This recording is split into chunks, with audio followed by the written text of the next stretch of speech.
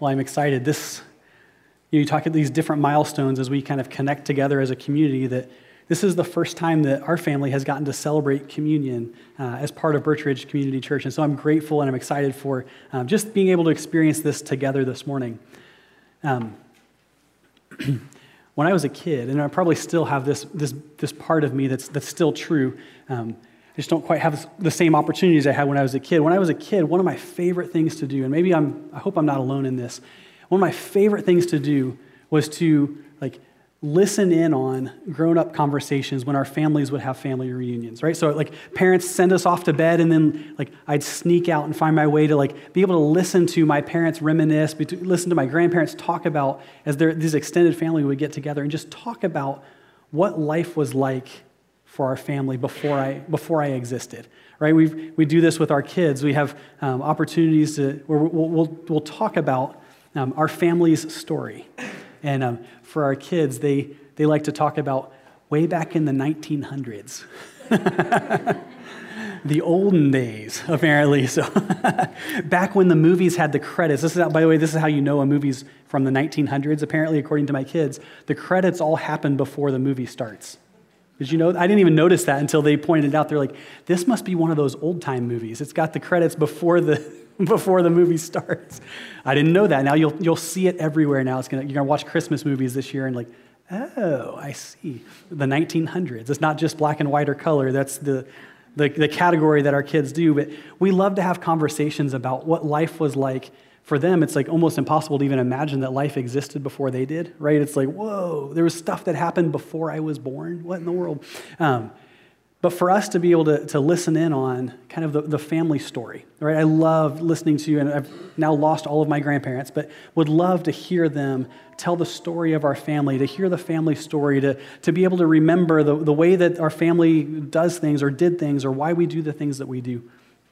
The book of Acts, which we're going to be spending time in this morning, Acts chapter 2, the book of Acts really is as a church, right? Not just a specific church. I mean, it's true for Birch Ridge, but it's true for the church, for all the churches that are gathering together this morning in every part of the world, that we have a common family story, right? And it's recorded in the book of Acts. At least the beginning of the story is recorded, of the life of the church is recorded in the book of Acts. Luke, who wrote the Gospel according to Luke, one of the books of the Bible, wrote it's kind of like part 2 of the book of Luke is the book of Acts, where Luke is all about the life of Jesus and what he did and how he ministered when he was on the earth. And then Acts is the story of the church, right? It's the story of, so what are we going to do about it? Right? If Jesus showed up, if Jesus walked the earth, if Jesus lived and died and made a way for us, then what should we do and what does the church do in response to that? So that's what the book of Acts is. So it's this history of the church that's this is the story of Jesus, Luke. Acts, this is the story of the church. This is the response. This is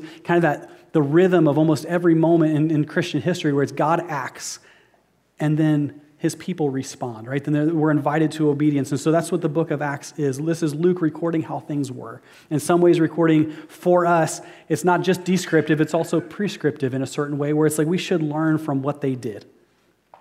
And so we're looking at the beginning of the book of Acts and kind of give an arc of the story, kind of understand and kind of set up what this looks like. There's a big story that's happening, right? It starts, at least this arc of the story starts in Matthew 28, where it's what's known as the Great Commission. This is Jesus speaking to the disciples saying, now this is what you're supposed to be about. This is what you're supposed to do.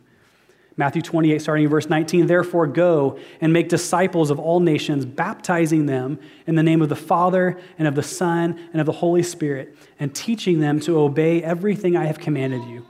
And Jesus closes with this and this thought, and surely I am with you always, even to the very end of the age. All right, Jesus says, not just go do things and get busy and work on stuff and spend time doing, but he says, go and do something very specific. Go and spend your time on the things that really matter. So make disciples. That's the actual action verb of that particular passage, of that particular verse. It's not I think we emphasize the going so much and we forget that the make disciples is the priority that Jesus seems to be making. Go and make disciples of all nations, right? Jesus speaking to this kind of terrified group of people, this little huddle of probably a dozen people, just under a dozen people at this point, right? That he's speaking, he's saying, now go, take this to the ends of the earth, casting this vision, giving this mission that's bigger than they could have possibly imagined. Therefore, go and make disciples of all nations and baptize them in the name of the Father, the Son, and the Holy Spirit. So make disciples, baptize them, and teach them to obey everything I've commanded you. And then the promise, and surely I am with you always to the very end of the age. Right? And so the story of the church, this is the command that Jesus gave. This is his sending out, right? This is the commissioning of the disciples. This is what the church should be about. And so the disciples go and they start to sort this out. At the beginning of the book of Acts, we have the story of Pentecost, which is the ability of the disciples to speak in languages that would actually enable them to go and speak across to all nations, to be able to be equipped to serve in that kind of way. And then Peter preaches. This is in the beginning of Acts, kind of like Acts 1, 2. Peter begins to preach, and he begins to talk about what God is doing. And in that moment, as Peter begins to preach, there's this moment that the movement of Christianity moves from about 120, if you're looking at the beginning of Acts, and Acts 1. Then in Acts 2, it says, then 3,000 were added to their number that day. Can you imagine? Can you imagine it goes from 120, which is probably about the size of this group right here, to 3,000 now adding to that number. And if you were talking about the Hollywood ending, right? You talk about that moment where the credits are going to roll. If you didn't roll the credits when Jesus walked out of the grave, right? If you didn't roll the credits when Jesus ascended into heaven in this kind of epic moment, then this would probably be that next moment where you're like, and 3,000 were added to their number. Mission accomplished, right? Surely the disciples could have imagined that surely this is good enough. Yeah, God sent us to the ends of the earth, but surely he would be happy with 3,000. And so they have a decision to make. The credits didn't roll, right? The story continues. Now, 2,000 years later, we're asking the same kinds of questions. And so what are we going to do about it? It's not the end of the story. It's not the Hollywood ending. So what should they do? And so the disciples, I would imagine, gathered together, and they're looking at each other and saying, what should we do? And you can imagine that they would begin to say, well, what did Jesus tell us to do? Right? What was it that Jesus said before he ascended into heaven, before all of this really started feeling like it was on our shoulders, really feeling like it was our responsibility to really take this thing? What did he say to do? And Jesus had given such a simple instruction. Right? It's so tempting to make it complicated. It's so tempting to try and make things happen on our own strength. But Jesus said, go make disciples. Right? Baptize people, teach them, help them be obedient, and then trust that I will be present among you. And so the disciples and those that had gathered, and now this 3,000 that they're trying to sort out what to do with, they go back and they listen to what Jesus said, and they pursue the fundamentals. Right? Verse 42 of Acts chapter 2, they devoted themselves. Right? They devoted themselves to the apostles' teaching and to fellowship, to the breaking of bread and to prayer. They went back and said, well, what was it that Jesus did? Let's do that. Right? Let's lean in and let's do that, because 3,000 added to the movement in that moment was an incredible part of the story, right? That's an incredible thing. But what happens next matters, right? What they did with what happened, what they did with this incredible movement of God, this thing that they could not have made happen. What happens next, what they did with what God was doing, how they moved forward matters. What happens next matters, and what they devoted themselves to matters, right? This became a people that are defined by what they're devoted to. This is a people that were defined not necessarily, in part they were defined by Christ having raised himself from the dead. That has defined Christianity. The resurrection defines Christianity. Right? But here's this people. Right? What is it like from a culture of a movement? What does this look like? Well, how do they operate? How are they known? What are they defined by? It wasn't just that they were defined by the people who were able to now speak in new languages. They weren't necessarily or simply defined by this exponential increase in the movement. That's enough to make headlines, right? 3,000 people added to a movement in a single day. That's enough to get people to pay attention, that it could have been that Christianity in this moment could have been defined by this incredible increase in participation.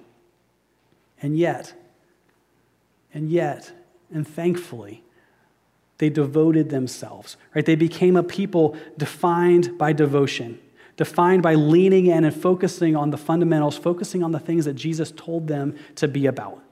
Verse 43, everyone was filled with awe at the many wonders and signs performed by the apostles. And this is where it gets pretty encouraging for us, because the disciples and those around them devoted themselves to the things of God.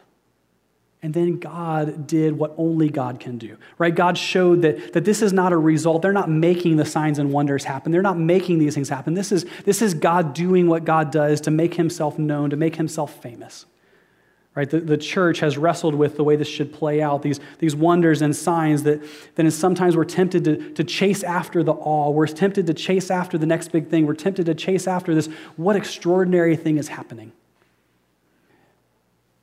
We're called to devotion, to understand that the best way to see it is that this is God on mission, right? This is God doing only things he could do, that for us it's an opportunity to not chase after awe, but to chase after God, right? To chase after the one who shows up in unmistakable ways, right? To not just chase awe, but to chase God.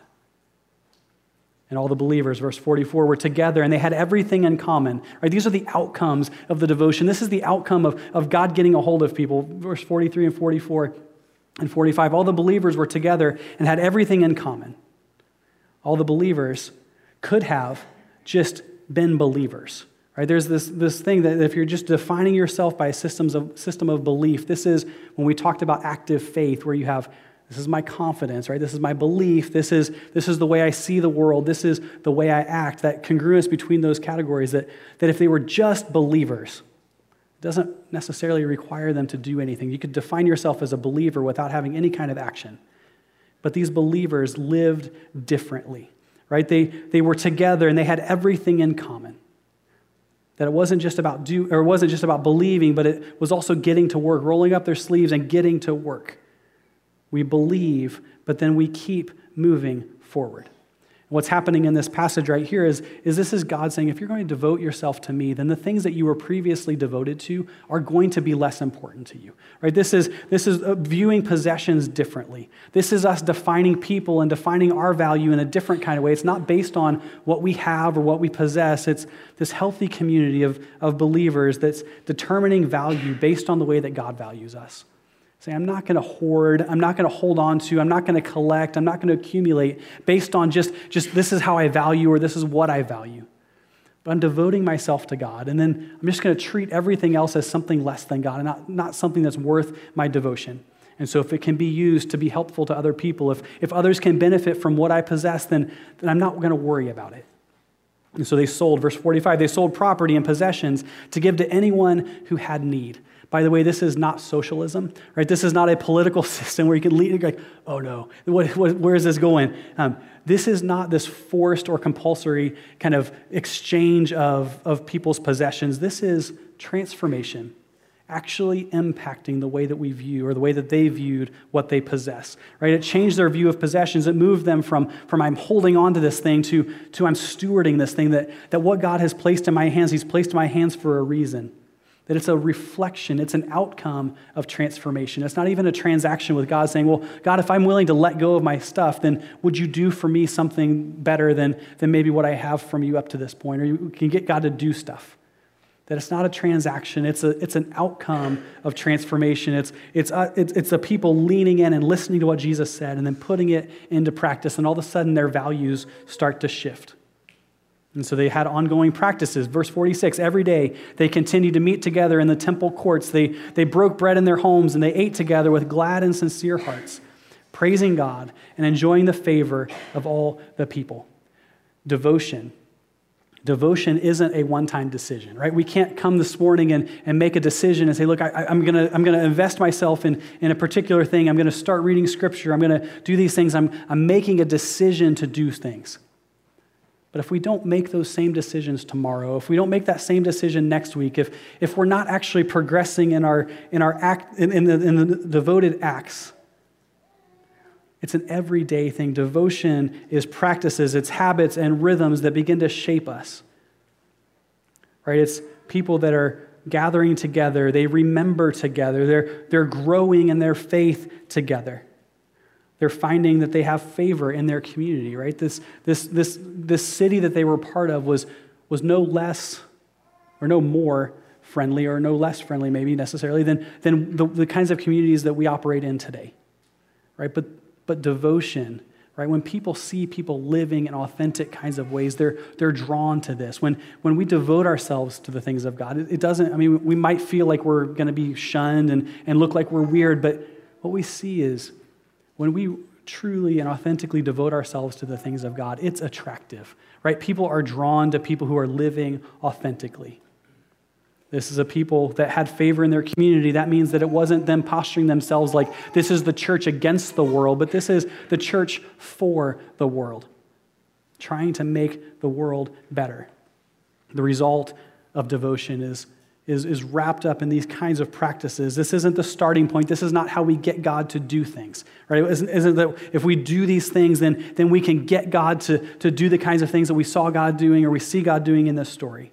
This is not the starting point. This is kind of that interplay between God moving and his people responding in obedience and God taking and moving to the next step, into the next step, into the next step.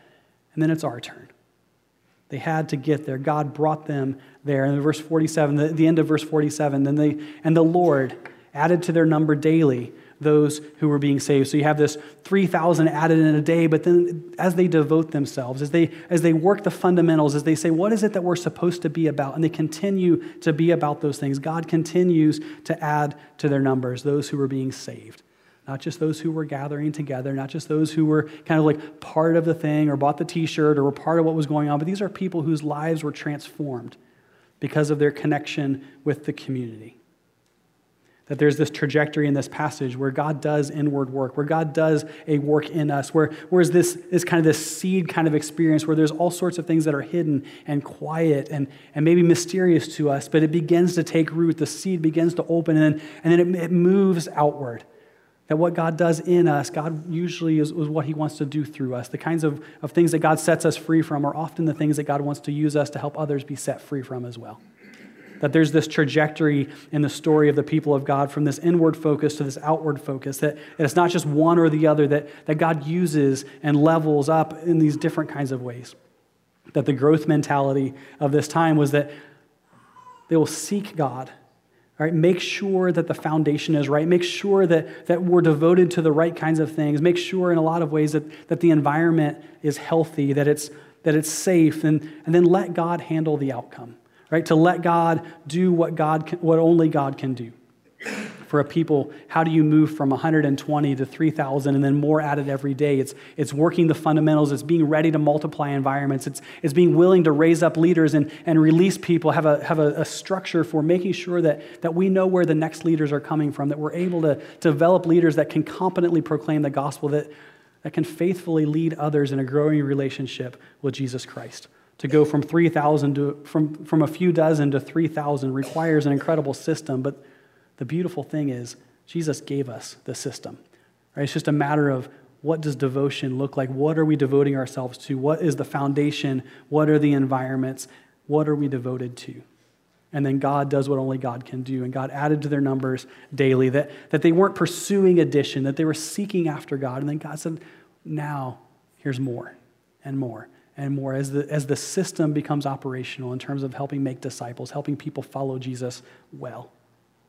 And so we are here this morning, 2019, wrestling in our own lives with the same kinds of questions. What should we do if God has moved? Right? If God is working in us, if God is doing things, then what should we do with what God has done for us? What is it that we're going to do in response to what God has done? There's just a couple things that I think just bear spending some time wrestling with. And the first one is this, is that devotion determines direction, right? Devotion determines direction. We're either growing towards something or we're drifting towards something, right? The question is intentionality in that. The question is what is it that we're heading towards? What is it that we're growing towards or drifting towards or whatever? What does it look like what is our life heading towards?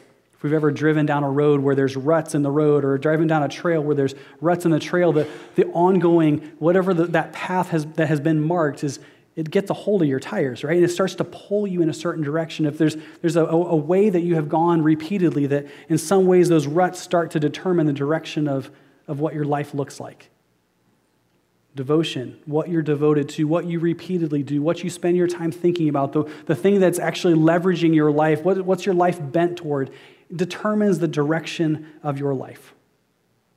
We're growing towards something or we're drifting towards something. The question is what? What draws our attention? Where do we drift, right? If we take our hands off the steering wheel of our car, don't do this on driving down the highway or anything, but if you're trying to determine, is my car aligned? Are the wheels aligned? You take your hand off the wheel, you can see if the car drifts or moves in a certain direction, then you know there's some work to be done. The question is, what is it that we're drifting to? Because the reality is actions trump intentions, right? You can make a decision and say, I want my life to be marked by this, or I'm going to lean in on this, or I'm going to focus my attention and my efforts on these things, and we make a decision. And so we have this intention of doing something. But if we don't actually perform the actions that go along with it, right? If we don't actually say, like, I'm going to do something with this, what am I going to do about it? Right? I can hear God speak, but if I don't put into practice what God is telling me to do, that I can have the intention of growing closer to God. I can have the intention of having a life that's marked by the things that are marked by a life of a person who's devoted to the things of God. But if I don't put into action, if I don't actually spend my time doing the things that help get me there, then I'm going to not get there, right? Actions trump intentions. Devotion determines direction. Actions trump intentions. And then devotion drives connection.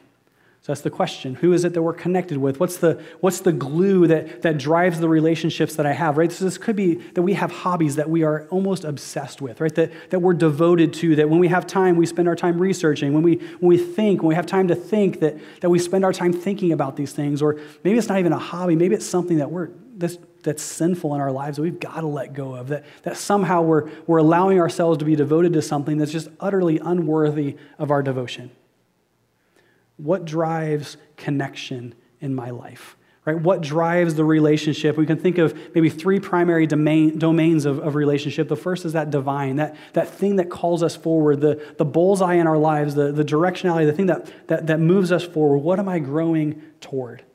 This divine, which should be, if we're directing our lives in the right kind of way, if we're devoting our lives to the right kinds of things, it should be an upward connection, right? This connection with God, this I'm growing deeper. That if I look at my life a year ago, if I look at my life a month ago, if I look at my life a week ago, that I'm growing deeper. That my connection with God is better now than it was before. Right? That I'm not just intending to grow, that I'm putting into practice the kinds of things that reflect the devotion that I have. I'm spending time in God's Word. I'm spending time gathered together with people in worship, that I'm allowing God to recalibrate my mind on a consistent and regular basis. I'm spending time in prayer, listening, not just speaking. What is God trying to say to me? This upward connection, this divine connection. Or we've replaced it with something that's not divine, right? That there's something else that's the primary goal of our lives. It's the primary trajectory and direction of our lives. This divine connection or the relational connection. What's the glue that holds me together with my friends? What's the huddle that I'm part of? What's that like? What drives the relationships that I have? What's my huddle defined by? Right, so we have the divine, the upward connection, the relational, that inward connect, or the connecting in with a group of people. And then we have the missional connection. That's the outward. That's God using who we are and what we care about to actually impact the world around us. Right, the thing that's so beautiful about this, devotion driving connection is that the things that we care about, right? The hobbies that we have, the interests that we have, that not every single piece of our life has to be 100% wrapped up in what we might think of, like these are God things. Sometimes God gives us things that we're excited about because he wants to use those things to help us connect with other people who care about those things too, right? That we're not talking about only having relationships with people who are Christians or are connected with Jesus, but that our lives can be marked by this missional connection, this kind of outward trajectory that we saw in the book of Acts, where we start asking ourselves the question, instead of being devoted to something that's unworthy of my devotion, right? What does it look like? What does it look like to leverage my interests, instead of letting my interests leverage me? Does that make sense? So you look at this and you say, so what is it that I care about? What am I interested in? What are the things that are just plain fun for me? And we take that and we say, God, how could you use that to help other people come to a saving knowledge of you? Right? How could I leverage this interest that I have and this thing that I like to do, this thing that God has wired me to enjoy? and use that and use that to help connect with other people, to meet others right where they're at, where this can actually be life-giving, right? Where our connection with other people, where our spiritual conversations with other people can be rooted in something that we're already interested in.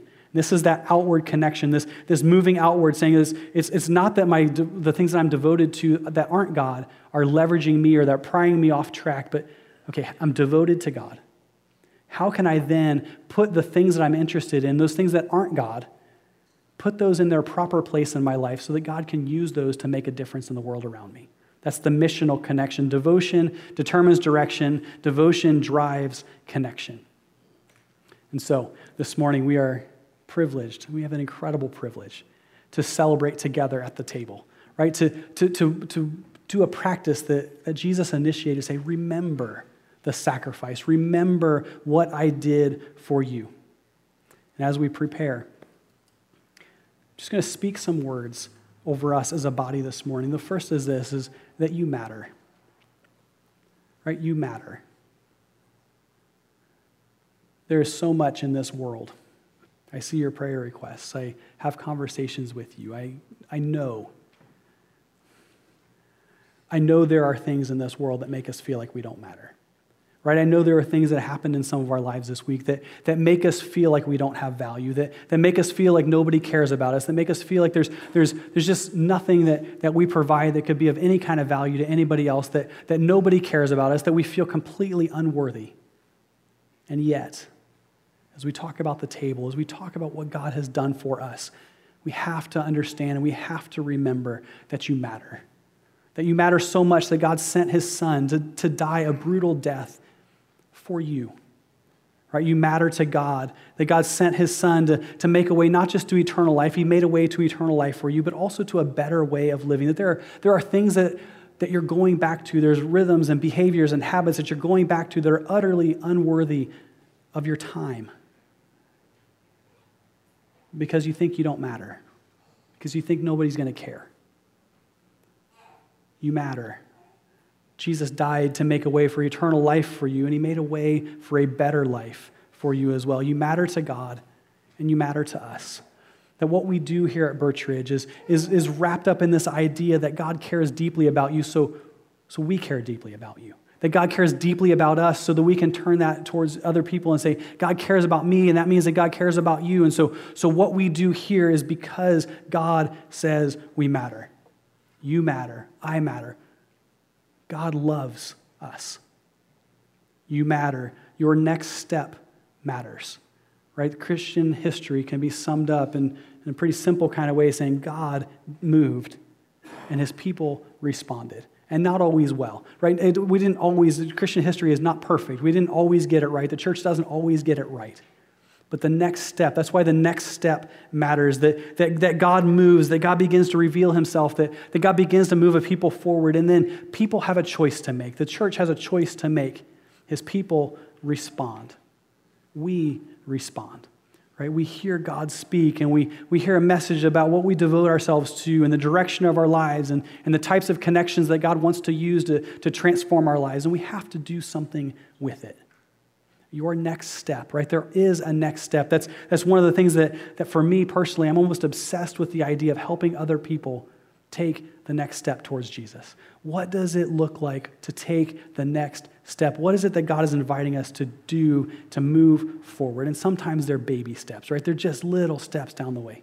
That's why we redid our Connect card, the card that's in the seat back in front of you, that actually makes the next steps pretty clear because we care. Did you know that with every one of those check boxes, we actually have a system for what how we actually would help you in this process, that as a church, we're structuring ourselves so that we can competently help you take the next step. Because number 3, we're here to help. Right? We are here to help, that we're building this church. We're continuing to build this church on these principles that Jesus has invited us to live in a certain way, that he's called us to be devoted to specific kinds of things, that the great commandment that says, go and make disciples and baptize in the name of the Father, Son, and the Holy Spirit, and teach people to obey my commands, and then to trust that God's presence is with us as we go, even to the end of the age. That's a thing worth building on, right? That's a thing worth taking seriously. As a matter of fact, that particular verse is on a plaque or on a picture that's right outside my office here at the church. And every day that I come to church, every time I walk into my office, I have to look at that particular verse. And it reminds me what we're about, right? The thing that I'm about to go in and do in my office, the sermon that I'm getting ready to listen to God as I'm working through the writing process, when we start to dream about what small groups look like, when we start to make decisions about how we develop and deploy leaders, what does it look like? Are we doing the thing that God has called us to do? We're here to help. We're building our church on these principles, this principle of the Great Commission, that we are sent with a purpose, that this sending God is sending us out, that God is on mission and has invited us to live on mission with him. And then the Great Commandment that we are called to love God and we are called to love other people as well. Right? These principles, right? It's not that we should just do specifically what they did in the book of Acts. We should be devoted to the same kinds of things. It's going to look different because culturally we're in a different place. But the fundamentals matter, right? What we're devoted to matters. The things that we're building this church on, the DNA of this church matters. And that's why you're sensing this shift as we talk about launching small groups this fall. We had some really great life groups, right? There's some incredible things. I got to sit in on one even when I was here in April when I was first getting to know you guys. And there's good things. But what we're creating this fall as we kick off these new small groups is new environments that really are focused on this idea that God speaks and that we're invited to respond in obedience, right? This idea that we can be a church that doesn't just have small groups, but is literally a church of small groups that focuses on the connection, that focuses on helping other people take the next step. That the vision for this church is fairly simple. That we believe that when we devote ourselves to the right things, when we lean in on the right things, when we focus ourselves on the things that God has invited us to focus our lives on, then God's going to do some pretty extraordinary things, and we get to be a part of it. That we're going to fight for health, that we're going to celebrate the moments, that we're going to look and say, God, look what you've done. This is incredible, that we'll get to experience these all kind of moments. And then we're going to be ready for more. Right? We're going to raise up leaders. We're going to figure out ways to create new environments where we truly have environments where it's transformational potential, where we can multiply disciples and leaders and these transformational environments, these spaces and places that God uses to transform us. You matter. Your next step matters. And we're here to help. This morning, as we move into communion, I'm going to take a risk. If you are carrying something this morning, you come, and there is a burden, or there is something in your life that you long to lift in prayer, or to have others lift in prayer, we want to help. So if there is something that you are wrestling with, there's something that you're dealing with, something that you would like to have prayed over, we're going to make this as non-awkward as possible, right? But I'm just going to ask that you raise your hand. And we're going to gather around you, and we're going to pray. We're not going to ask you what the thing is, right? We're not going to have to say, this is the thing I'm wrestling with, or this is the thing that's hard, or whatever. We're not going to do that. And for those of us who gather around, you don't necessarily have to pray out loud. It's just the fact that we're praying for each other.